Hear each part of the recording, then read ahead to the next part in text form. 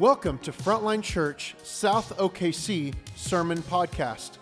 Each week we will have new sermon content from Sunday mornings, both video and audio options. Please visit south.frontlinechurch.com for more information. If you have any questions, need prayer, or have any other needs at all, please email hello@frontlinechurch.com. Thank you so much for tuning in.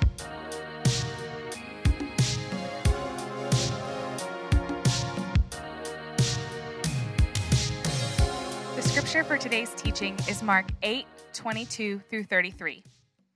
And they came to Bethsaida, and some people brought to him a blind man and begged him to touch him.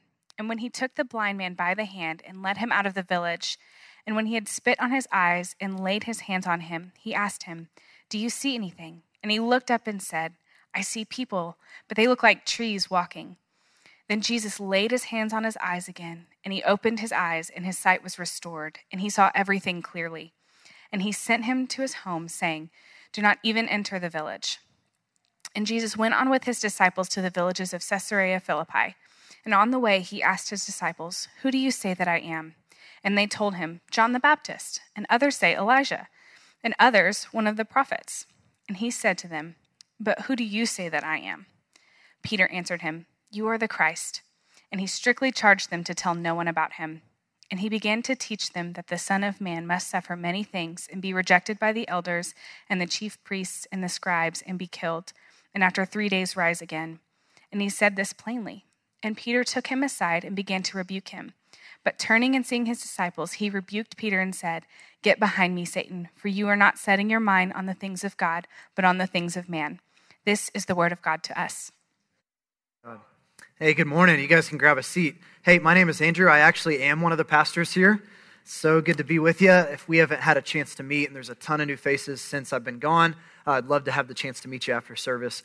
I have been on sabbatical for the last 3 months, and if you don't know what that is, that's a gift that the church has given me, and it's actually something that we give all of our pastors 7 years into ministry. So every 7 years, we require them to take some time away just to remember what it's like to love Jesus without the pressures and weight of ministry and to reconnect with your family. And one of the things that I've asked you guys to do while I was gone was just to pray that that would happen, to pray that I'd be able to, in new ways, encounter God's love, to enjoy my wife and my kids. And I can't tell you all the fun that we had. I mean, there are multiple times where I was laying on the floor with my kids without anything to do, nothing going on, just slow and enjoying my family and just feeling the delight. Like, this is something that the church gave me to do. So thank you so much for that. My kids over and over, like, how cool is it that our church loves us so much, that they did this? And one of my goals is that my kids actually grow up to love the church. And I grew up in a pastor's family. I know how hard that can be because the church is a mixed bag, right? We can hurt you really well and we can do a lot of good.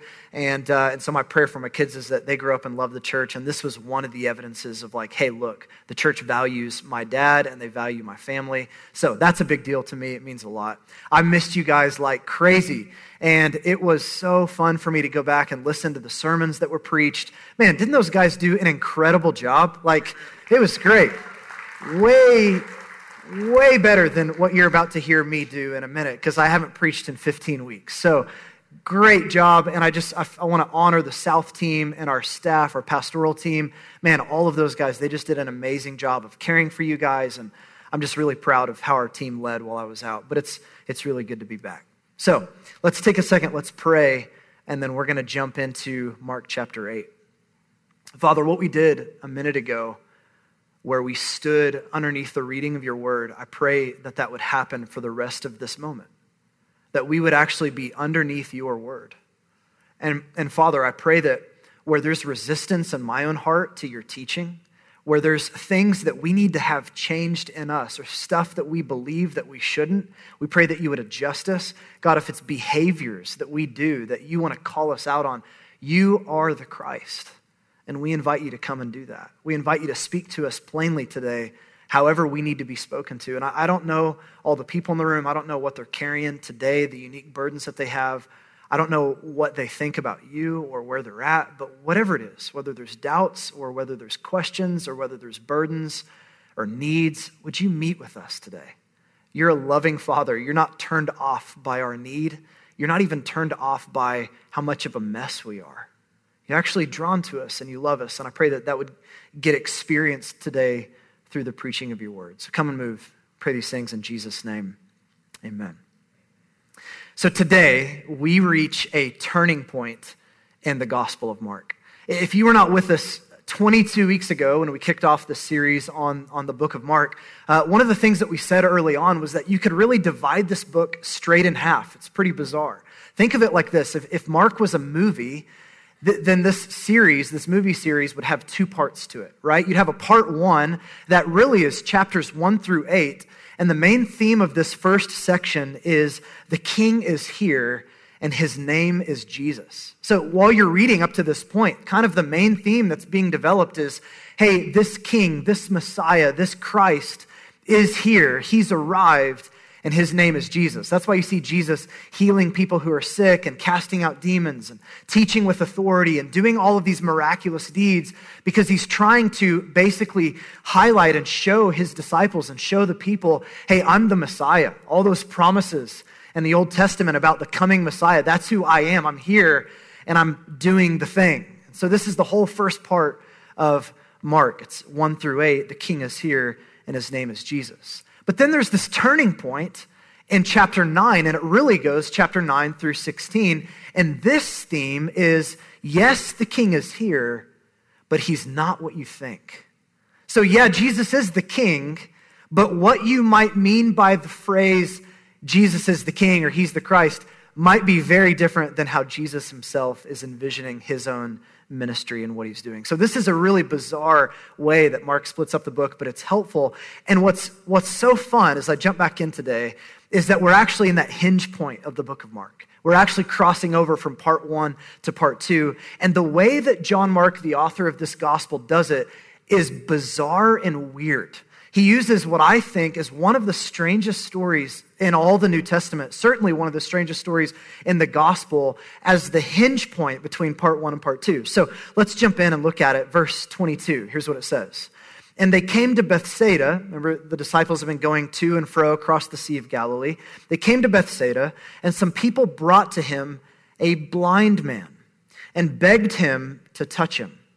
And he took the blind man by the hand and led him out of the village. It's interesting, Jesus isn't wanting to be in the village when he does this healing. He wants to actually get away from people. It's almost like he still wants to be kept a secret, who he is and why he came. It's interesting. So he brings the blind man out of the village, and when he had spit on his eyes, yeah, you read that right, and laid his hands on him, he asked him, do you see anything? And he looked up and he said, I see people, but they look like trees walking. In other words, yeah, I can see, but not clearly. It's really blurry. Then Jesus laid his hands on his eyes again, and he opened his eyes, and his sight was restored. And look at this phrase, and he saw everything clearly. And he sent him to his home, saying, do not even enter the village. So at first glance, at first reading, this is a story about healing, but it's a weird one. Like, it's weird because Jesus spits on his eyes. And if that's weird to you now, like, it was probably still weird then. And I read like tons of commentaries of like, why did this happen? And all the weird answers that they give, I don't think, it's like, we don't really know. It's just very strange. Jesus is like, open up your eyes, and just right in his eyeball. And that's weird. And then what's even more strange is this is the only healing in the New Testament that we have where Jesus doesn't just say, be healed or get up and walk, but he asks a question. Hey, do you see anything? That's interesting. And then in addition to that, what he does is also strange because the man is healed, but he's not fully healed. Like, he can see, but he's not going to pass an eye exam. Things are still blurry. So Jesus has to again lay his hands on this man's eyes, and the man is eventually fully healed. It's the only healing in the New Testament that happens gradually, not all at once. Bang, it's done. It's gradual. How strange is that? Well, at first glance, this is a story about healing. And I just want to say on the side that many of you know after our gatherings, what we do is our gatherings come to a close every Sunday. We actually have a team of people up here to do ministry. And this is for those of you who you've got stuff going on in your life or a major job interview coming up, or maybe you've been given a diagnosis from a doctor that's scary and you need prayer. And what we do is we often lay our hands on you and we pray for you. And it's nothing powerful or special about us. It's God the Spirit through his church. And often what we see happening, even today, is people getting healed of things like headaches or back problems, or even something as serious as stomach cancer. Some of you were here when we prayed over Ruben Ozuna and he was healed of stomach cancer. You remember, you were part of that group of people praying. What's fascinating though is sometimes we'll pray for people and we'll be like, hey, so do you feel better? Do you feel like noticeably better? And the answer is like, a little bit, not much. And then maybe a day or two or a few days goes by and we'll get a text like, I'm totally fine. Everything, it's like, I don't know why God did that. I don't know why it was gradual. I don't know why it happened over time, but it did. And then there are times where we pray for people and God doesn't seem to heal the person for his own purposes. He doesn't seem to heal the person.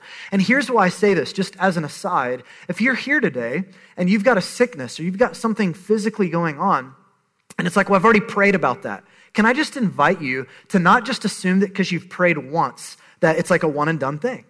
Maybe, even like Jesus in the story, we need to actually bring it before Jesus again and pray again.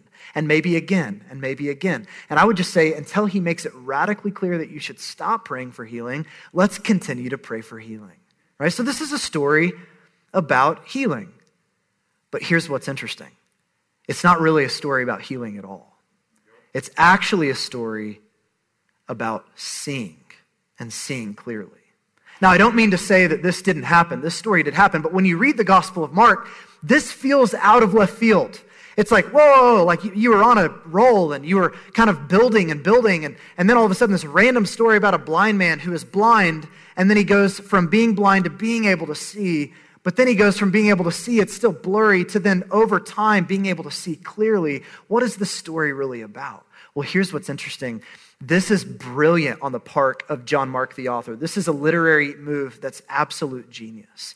He is giving us this story about a blind man who goes from being blind to seeing partially to seeing clearly as a microcosm, if you will, as a lived out parable, if you will, of what Jesus' own disciples are experiencing, where they go from being blind to who Jesus is, to then being able to see. They recognize Jesus as the Christ, as the Messiah, but they don't see what that means clearly. And it's only through the loving, patient touch of Jesus that over time they learn to see clearly who he is as the Messiah. In this story alone, there's words for seeing or sight used 9 different times in just a matter of like 5 or 6 verses. If you go back to chapter 8:17, what we looked at last week, here's just one thing Jesus says about his disciples. He says, "Do you not yet perceive or understand? Are your hearts hardened?" Look at this phrase. "Having eyes, do you not see? And having ears, do you not hear? And do you not remember?" Again in verse 21, "And he said to his disciples, 'Do you not yet understand?'" Friends, up to this point in the story, the disciples have been just like this blind man, unable to see Jesus. But something happens in this text where, for the first time, their eyes are opened. You are the Christ. They recognize. But, as we're going to quickly see, they don't see clearly. It's blurry. It's Jesus walking around like a tree.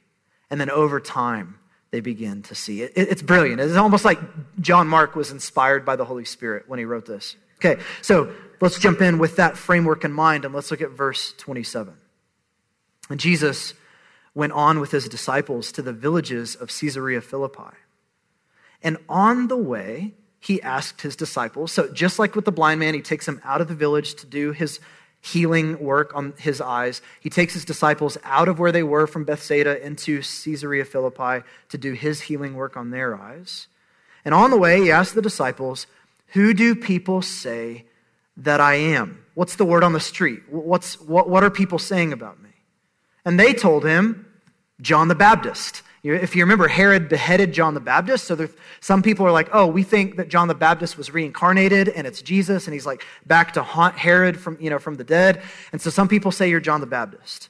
Others say Elijah. There's Old Testament prophecies about a coming Elijah. If you remember the story of Elijah, he actually never died. He was taken up to heaven. So some people thought that God was going to send Elijah again as like this prophet and this announcer of the coming kingdom of God. So some people are like, yeah, you're Elijah. And then others say that you're one of the prophets. Now, these are not bad answers. These are all like complimentary things to say about a person. You're one of the prophets. You're John the Baptist. He was great. Some people say you're Elijah. Word on the street is you're definitely sent of God. You're definitely doing something important. And then Jesus does something profound, verse 29, and he asked them, but who do you say that I am? Friends, these are the two most important questions that you will ever wrestle with in your entire life. Who do people say that Jesus is? And who do you say that he is? Because everybody has to have an answer for the historic Jesus. Who is he? Was he a moral teacher? Was he a political revolutionary? Was he someone that came as a Jewish outcast and was kind of mentally unstable but did a lot of good things? Who was Jesus really? And even more important to that, who do you say that Jesus is? And this is not a question that you can just answer one time and one and done, you're finished. Just because it's like, oh, I settled that in VBS when I was in second grade. We actually need to wrestle again with this question, who do you say that Jesus is? Now, there's something I want to point out to you about this location of where Jesus is having the conversation with his disciples, because there's nothing that's throwaway in the Gospel of Mark. He takes his disciples to Caesarea Philippi. Got an artistic rendering here. I did not do this. That would look like chicken scratch if I did it. Here's an artistic rendering of what Caesarea Philippi probably looked like in the time of Jesus. And it was basically rows and rows of temples, right? So there's this Greek god Pan, and they built a temple to Pan. And there was a temple to Zeus, and they had a temple. The most recent one that was built was for Julius Caesar. Later became known as Caesar Augustus, the most well-known Caesar or emperor over Rome in the history of Rome. So here's what's so fascinating. Jesus is leading his disciples through these rows of temples where there's all these claims about ultimate reality and about these gods and about the way to live and about who's right and there's all these claims out there. And Jesus is walking through these rows of temples and he says, hey, who do people say that I am? And then who do you say that I am? And it's in the middle of this location, as Peter is looking at these claims of ultimate reality and Jesus standing right in front of him, that Peter, for the first time, has his eyes opened. And look at what he says in verse 29 at the end. Peter answered him, you are the Christ. And he strictly charged them to tell no one about him. He's still keeping it secret and hidden who he is. We'll talk about why that's the case in just a minute. But here's the first thing I want you to see. This is the illumination. This is Peter's I can see moment. They go from being blind to, oh my goodness, you are the Christ. And it's important to remember up to this point in the Gospel of Mark, no human has made this connection yet. No human has pieced the puzzles together. Up until this point, the only people, the only characters in the story that have gotten it right about Jesus' true identity are who? The demons. This is the first time that a human being standing in front, it's like he's that blind man and his eyes begin to open and he goes, oh my goodness, you are the Christ. Now, a couple things on the Christ, that phrase. If you grew up in the church or if you grew up in the Midwest, often we think of Christ as Jesus' last name. Like if he had a business card, it'd be like Mr. Christ, right? It's not his last name, okay? It's not a name at all. It's a title. Others of us often think that it's a title that points to his divinity. Like, oh, that's how we know he's God. Jesus is God in human flesh, but Christ is not at all referencing his divinity. Christ literally means the anointed one. And it's what was said about every king over Israel since there were kings of Israel. They were the anointed ones by God to lead and govern and to rule over the people and to establish peace and to bring God's reign on earth. And so there were all of these anointed ones in Israel up to this point. And Old Testament scripture is building and building and building with this theme of the Messiah, the Christ, the King, the anointed one. And by the time Jesus shows up, the theme had been developed so much so that the King or the Christ meant the King to end all kings. like a type of a level of ruler that we will need no more kings because we have the perfect Messiah coming for us. And specifically for the Apostle Peter, this concept of the Messiah was loaded with Jewish cultural significance. Here's what Peter was thinking. He's looking at this temple to Caesar Augustus where people would literally bow the knee and say, Caesar is Lord. If you remember the very first week of Mark, we showed a coin that was circulating within Roman first century culture. On the back, it has Caesar Augustus's face and it says, Caesar is Lord. He was known as the savior of the world. So imagine all of this background and you're a Jewish person. And you're thinking, yeah, but one day another type of king is going to come. Not a Caesar, but a Christ, the anointed one, and he's going to deal with our enemies. We're under the boot of Rome. He's going to kick out Rome. He's going to bring us into victory. He's going to bring us peace. He's going to reestablish Israel as his nation on earth. Like all of these things are going through Peter's mind. So listen, recently we introduced our kids to Lord of the Rings, the movies. Maybe that makes me a terrible parent or a profoundly good parent. You be the judge. But we're watching with our 3 little kids Lord of the Rings. It's more scary than I remembered it being. And Aragorn, you remember Aragorn? He's a great kind of depiction of what people were thinking the Messiah would be like. Here's this warrior king.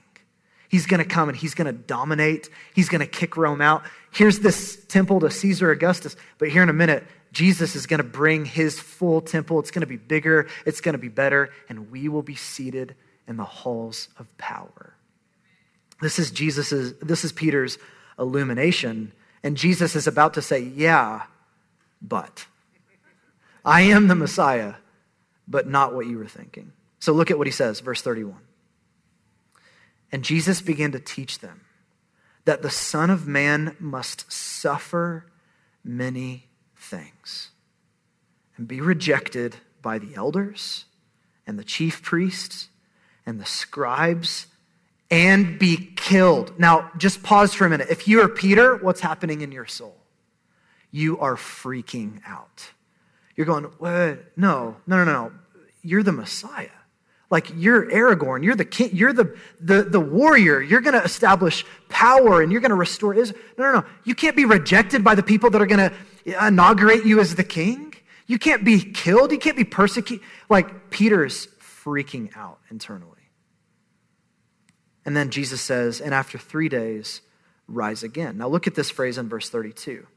And he said this plainly. It's the only time in Mark that phrase is used. And up to this point, Jesus has been teaching them like parables and hidden stories and not being very clear at times. And what he's saying here is, guys, listen, I'm going to suffer. I'm going to die. I'm going to be rejected by all the people that you are hoping are going to receive me as the king. This is not what Peter thought. So look at what happens. Peter took Jesus aside and began to rebuke him, which is just a great idea, right? Just a great idea. It's like, it's Jesus. He's your teacher. You know, what does he know? So Peter pulls him aside. And the phrase here for rebuke is the same exact phrase that's used in Mark of how Jesus would cast out the demons. It's where you look at him and you go, no, get out. And this is what Peter's doing with Jesus. He's trying to cast out this crazy thought of being the suffering servant, this Messiah that came to die. Now look at what Jesus does in return. Verse 33, but turning and seeing his disciples, he rebuked Peter. Same word. He rebuked Peter and he said, get behind me, Satan, for you are not setting your mind on the things of God, but on the things of man. He calls Peter Satan. This is the second thing I want you to see is the blur. So Peter goes from being illuminated, but his vision is still blurry. This is Peter's, I can see, but not clearly. You're a Messiah walking around that looks more like a tree. This is Peter thinking he's getting it right, but deep down he's not really sure who this Messiah actually is. Like, this is a crazy, crazy deal. When Jesus calls Peter Satan, he's not saying that Satan somehow entered Peter. He's saying that he's embodying the satanic temptation that Satan already gave Jesus in the wilderness when he said, hey, don't you want to become king? Well, just bow down to me and I'll give you all the nations of the earth. You don't have to go to the way of suffering. You don't have to go to the cross. Here, take the easy way out and I'll just let you be the person in power. He's inviting Jesus to avoid the cross, and this is the same thing that Peter's trying to do here. Hey, avoid the cross, avoid the way of suffering, avoid the way of rejection. Don't go that way. Take the easy road. Take the way of the world. Don't take the way of God. And Jesus rebukes Peter for it. See, there's this chasm between Peter's expectation of who the Messiah would be and who Jesus actually is. Peter expected this warrior king Messiah, and yet Jesus came as a suffering servant. Peter expected the Messiah to be received with open arms from the Jewish leaders, from the scribes and the Pharisees, and yet those same leaders were the ones that betrayed him, rejected him, and eventually handed him over to be executed. Peter was expecting Jesus to come and just destroy the Roman army and reestablish Israel. Jesus actually came to seek and to save the lost, even the lost of Rome. Like, this is so confusing for Peter. Peter expected Jesus to conquer his greatest enemies. And if you were to ask Peter, who's your greatest enemy? Rome. And yet Jesus did come to conquer his greatest enemies and our greatest enemies of Satan, sin, and death. This is just not what Peter thought. Now, I want to make an observation here real quick. This story is in the Bible. Now, that doesn't sound profound. Some of you are like, go back on sabbatical. You're dumb. It's in the Bible. That's profound. Do you know why that's profound? Because yes, John Mark was the author of this gospel according to Mark, but who was the eyewitness person that John Mark is sitting with, that history tells us, to get all of these details of the story? Peter himself. Can you imagine 20, 30 years later, Peter sitting with John Mark and he's like, oh, hey, so there's this one time, you got to put this down. I was with Jesus and I got it right. And then like 3 verses later, he called me Satan. Like, he included this story. Think about that. And by the way, he included the story with way less kindness than even Matthew records it. Like, Matthew records the same story. And in Matthew, Jesus is like, blessed are you, son of, blah, blah, blah. And this is amazing. And I'm going to build my church on you and the gates of hell won't prevail. Peter's like, no, I just didn't even record any of that. He's like, yeah, I got it right. Then I got it very, very wrong. And right in front of all my friends, he called me Satan. What? Why would Peter make sure this gets included? There's probably a lot of reasons and a lot of explanations, but here's at least one of them, is because you and I have a tendency to have a Messiah of our own making too. Friends, if Peter can walk with Jesus for 3 years, hear him preach sermons, watch him do the things, and yet still get it so wrong on who Jesus the Messiah really is, don't you think you and I could get it wrong too? Don't you think that often we are in danger of cultivating and creating and designing a Messiah, a Jesus, the Christ, after our own liking? A one that just baptizes all of our sexual desires, a one that never tells us no, a one that always lets us be and do whatever it is that we want to be and do, a one that agrees with us at every turn, a one that hates all the same people that we hate. Isn't it true that we could often just create a Messiah that's going to look just like the one that we want to look like? See, what Peter was having going on for him was these factors of like this Jewish social upbringing where he's seeing the world through a specific worldview. There are certain things that he wants to be true, certain things that he wants to not be true. He's also struggling with the bent and brokenness of his own soul. And then in addition to that, there's the misreading of Scripture where there's all these texts about the Messiah, but there's certain ones that are more attractive to Peter and others that are like, I better avoid that. The same is true of you and I. That we're brought up in a specific worldview. There's a lens with which we see our society and ourselves and our culture and what is right and what is wrong and what it means to be on the right side of history and not on the right side of history and what it means to, fill in the blank. So there's this worldview that we have. In addition to that, we've got the brokenness and bent of our own souls that often wants certain things to be true and certain things to not be true. And then there's the misreading of Scripture where whether you grew up in church or not, or maybe we don't even bother with Scripture at all. It's just like so-and-so said and I believed it. Like all of these factors are at play in us for you and I to create and design and kind of put together a DIY Messiah the way that we want it to be. And what's so bizarre is we're crossing the line of faith. You are the Christ. But it might be this very different version of the Christ of Scripture, right? So where do we go from here? I actually want to land the plane with just two simple applications, I think, from the story before we get into the second half of the story next week and what it means for you and I. Here's the first thing. I want to invite you to be honest about where your conception of Jesus is coming from. Where is your conception of Jesus coming from? Is it coming from what Western culture says? Is it coming from your own internal bent, disordered desires? Is it coming from a podcast or a blog, if that's still a thing that people do, or a book, where it's like they made a compelling argument and I believed it? Is it coming from what you heard growing up in Sunday school? Is it coming from what you've just over time pieced together from what you think is true or what you hope to be true or what you want to be? Or is your vision of this Jesus the Christ, the Messiah, coming from the Word of God based on solid church tradition and teaching, worked out in the context of Christian community, where you're saying, as much as I know, historically, this is what the church has always said and believed about Jesus the Christ? Where's it coming from? And if you don't know where to start, I just want to invite you, start with the Gospel of Mark. Just read it and say, is this man the man that I follow? Is this man and his beliefs and what he says and what is that shaping how I live? Is that shaping who I want to become as a human and how I see the good life in this world? Tim Keller says, if your God never disagrees with you, you might be worshiping an idealized version of yourself. Come to grips with this because this is in me and this is in you. And we need the slow, formative, corrective work of the whole of Scripture and the Gospel of Mark to reframe and give us the true Jesus the Christ. Here's the second and final thing. Be prepared. This is my warning to you.